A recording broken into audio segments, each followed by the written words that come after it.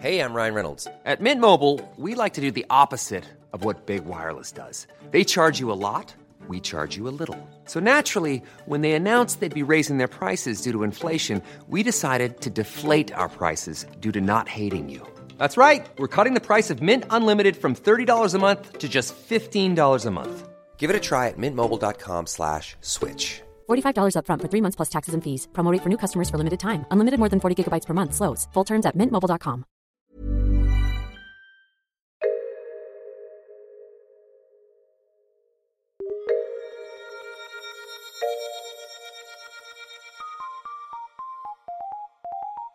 Welcome to Top Stories. I am Andy Zaltzman. We're delving into the Bugle archives once again today, going back to issue 44, and 8 days of some of the most hardcore political grandstanding ever attempted. This left both myself and John Oliver feeling somewhat and unusually patriotic about good old Blighty. That's right, it's the 2008 Republican Convention Special. So, John, you must be pretty relieved that this 2-week festival of communal political masturbation has drawn to a merciful political close. That's absolutely right. I think it's interesting. It's been like a controlled experiment of how much democracy the human soul can take. And I'm here to tell you, it's 8 days. Non-consecutive. I am very, very glad that this is coming to a close. It's been spectacular, though, in many ways. I mean, I've talked before about the balloons. The Republicans very much held up their end of that bargain. They have the whole week, though, like kind of hope corpses. They were strung from the ceiling. Also, these got like flaccid penises full of balloons, like strung up above this ice hockey stadium, waiting there for days. It was very strange. Surely there was a better time to put them up there. And then last night, finally, it came down. That was one of the most uninspiring speeches you're ever likely to see.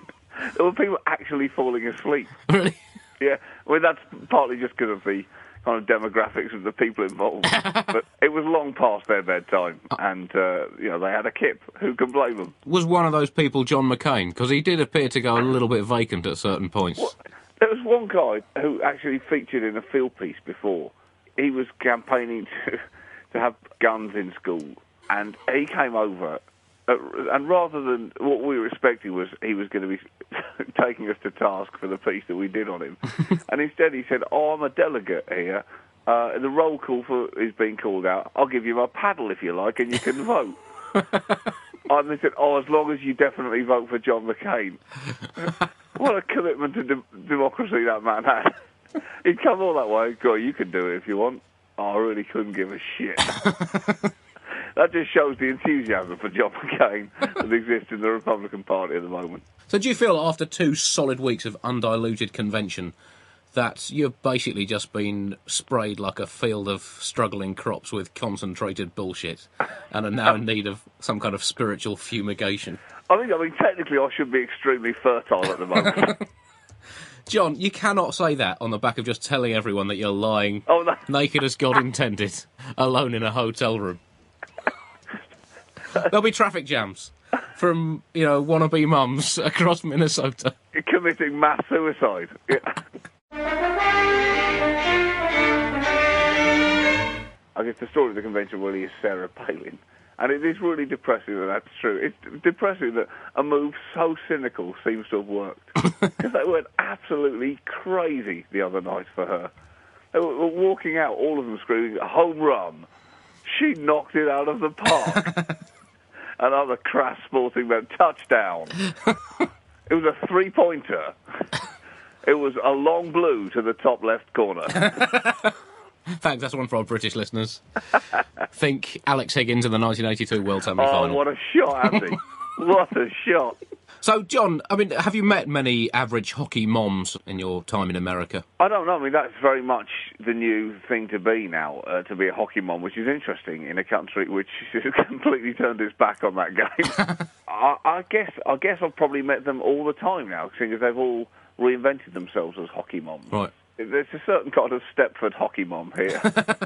Because she did describe herself as just your average hockey mom. And now, call me old-fashioned, John. I know I'm not American and therefore don't really have a vote in this election. But... Whoa, Andy, that, again, We're going back to whether you recognise American independence or not. I guess so. To me, it sounds like the average hockey mom is, if not the last person that you would want to be one rogue snooker shot away from the Oval Office, then certainly probably the penultimate person you'd want to be that. They're just that sliced cue ball that jumps off the table and hits the president, on the temple. Is that the second snooker joke already today? Yeah, I know. We're going in hard. Well, it's just because it's a convention special. That's 2 weeks we've had, kind of aimed, I guess, not squarely at our global listeners, more at our Americans. So, a bit of snooker. It's the game that the rest of the world plays. The incredible thing with Palin as well is the vetting process for her, because it's gradually each day there's been a new, absolutely incredible fact emerging about her. One, that she was a member of this party, which was actually part of the Alaskan separatist movement, which I suppose is in many ways quintessentially American to want to segregate from the nation. That's really taking it back to old school. But it does seem that that's not even a vetting process that should have caught that. That's just a Google search. Well, I know that McCain doesn't use a computer and has talked a lot about that, but surely someone should have just put in Sarah Palin, enter, and seen what came up. Yeah, but I guess if what came up was that photo of her in a Stars and Stripes bikini holding a machine gun, then all other vets are off, shall we say. That's surely enough for any red-blooded American voter. Actually, next week, Andy, I'm going to be doing the Bugle with a machine gun and a Stars and Stripes bikini. I don't really approve of your increasingly cavalier attitude towards the Bugle dress code. Cavalier? It's uniform, Andy. And also, Sarah Palin, she only got her American passport in 2006 and has been to a total of 5 countries, one of which, it turns out, she went to only while her plane refuelled there. You can't count that. You do not get, Andy, the flavour. I don't want to come across as a liberal hippie here. You don't get the flavour of a nation from its airports. Oh, I don't know. When I was a kid, so I was flying to South Africa to see my grandparents, and we stopped off in Mombasa in Kenya, and I like to think that ever since then, I've really had a deep spiritual affinity with the people of all parts of Africa as a result of that half-an-hour stopover at the age of 6. But it does show the same kind of level of curiosity about the outside world that has served George W. Bush so well as president. Never to have left America until she was, 45? I think that just proves she's ready on day one, Andy. She's fit for office. She has a complete lack of interest in the rest of the planet. American voters respond to that. Again, looking at it from a British perspective, they do love to drag their families into these political messes, don't they? Oh, sure. And I have to say, Bristol Palin's boyfriend looked like he was really starting to regret frung-doobling with the governor's daughter. He had that look about him saying, well, I had a few things planned for this week, and it wasn't standing up in front of the world's media, looking Right. slightly guilty. What's happening with young Levi is that he is very much paying for that mistake. It really must be strange to be, just a classic irresponsible teen who is now being forced to stand in front of 20,000 hardline Republicans applauding his courage in knocking up his girlfriend. I was quite fascinated by just the ordinary people at the conventions, kind of looking at the TV coverage. What they tend to do with the TV, I don't know if you probably kind of watching it live. Yeah. A mixture of live and the TV coverage. Keep awake, John. Was that a yawn? Was that a yawn? I'm sorry. No, that was a stifled yawn. They'd have one sentence from a speaker and then a close-up of someone in the audience. Yeah. They did look like a slightly odd bunch of people. They did look like they were basically probably going to sleep upright, plugged into a machine. Or they were one shower of rain away from starting to go... Either that or sleeping upside down. There's nothing like what you get with the Republican cutaways in Denver with the Democrats. Everyone has a new, exciting and horrifying surprise attached to it.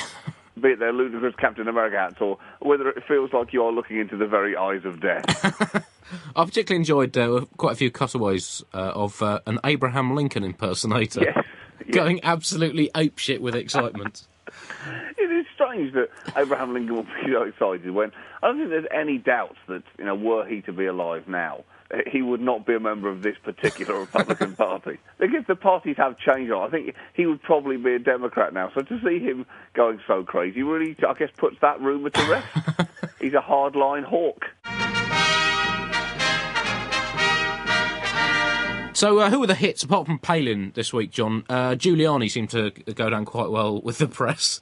Obviously, he's with the press, not with the crowd, Andy. He's obviously a Bugle favourite, particularly for his websites, which I did check the other day, and you can still contribute to the Giuliani for President campaign. I mean, that just goes to show, never give up. That man never gives up. He's not a loser. You cannot be a loser until you've actually lost, and he doesn't recognise that yet. But his influence is very much held, not only in the September the 11th iconography that was all over the stage when he and others were speaking, but also from the fact that McCain absolutely inexplicably decided that he was going to accept his nomination last night at 9:11. He thought that was a good idea. Incredibly crass gesture. What a way to kick off his full campaign. They've kind of gone for Obama quite hard this week, particularly in the fact that he talks a lot in generalisations, I guess, as people tend to when they're addressing crowds of 85,000. I guess he wouldn't have gone down so well if he just drafted 3 hours' worth of legislation. Intricate policy detail does not get people to whip out their lighters and wave them in the air. Yeah, I can testify to that from a gig I did at the Manchester Comedy Store a few years ago. What a misjudged gig. But Giuliani said this: let's talk briefly about specifics. And then said McCain will lower taxes so our economy can grow, he will reduce government to strengthen our dollar, and he will expand free trade so we can be even more competitive. Good specifics there, Rudy. Nice and detailed. My favourite kind of specifics, Andy, is tweeting generalisations. Obviously, McCain is not he's not a natural public speaker, John. I think that is a very nice way of putting it, Andy. That came across fairly potently last night. I think if there was one message from McCain's speech other than let's have a fight, which he seemed to be really majoring on at the end, it was, I'm not very good at public speaking. Yeah. But it could have been worse had he not used his two warm-up acts as Tom Ridge, who sounded like he'd been put through an internet translation machine. And used the phrase, "This is a world in which we both feel privileged to live." Yeah, that's right. That is one of the most meaningless sentences I've ever heard. Thank you for listening. Support what we do at The Bugle by donating via thebuglepodcast.com. If you're listening in Apple, you can also click the button to support us right now. Goodbye.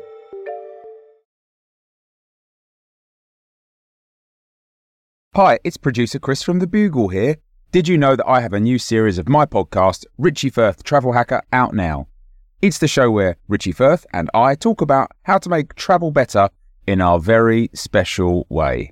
In this series, we discuss Lime bikes, Teslas, the London Overground, and a whole bunch of other random stuff that possibly involves wheels or tracks or engines of some variety. God, what a hot sell this is. I mean, you must be so excited. Listen now.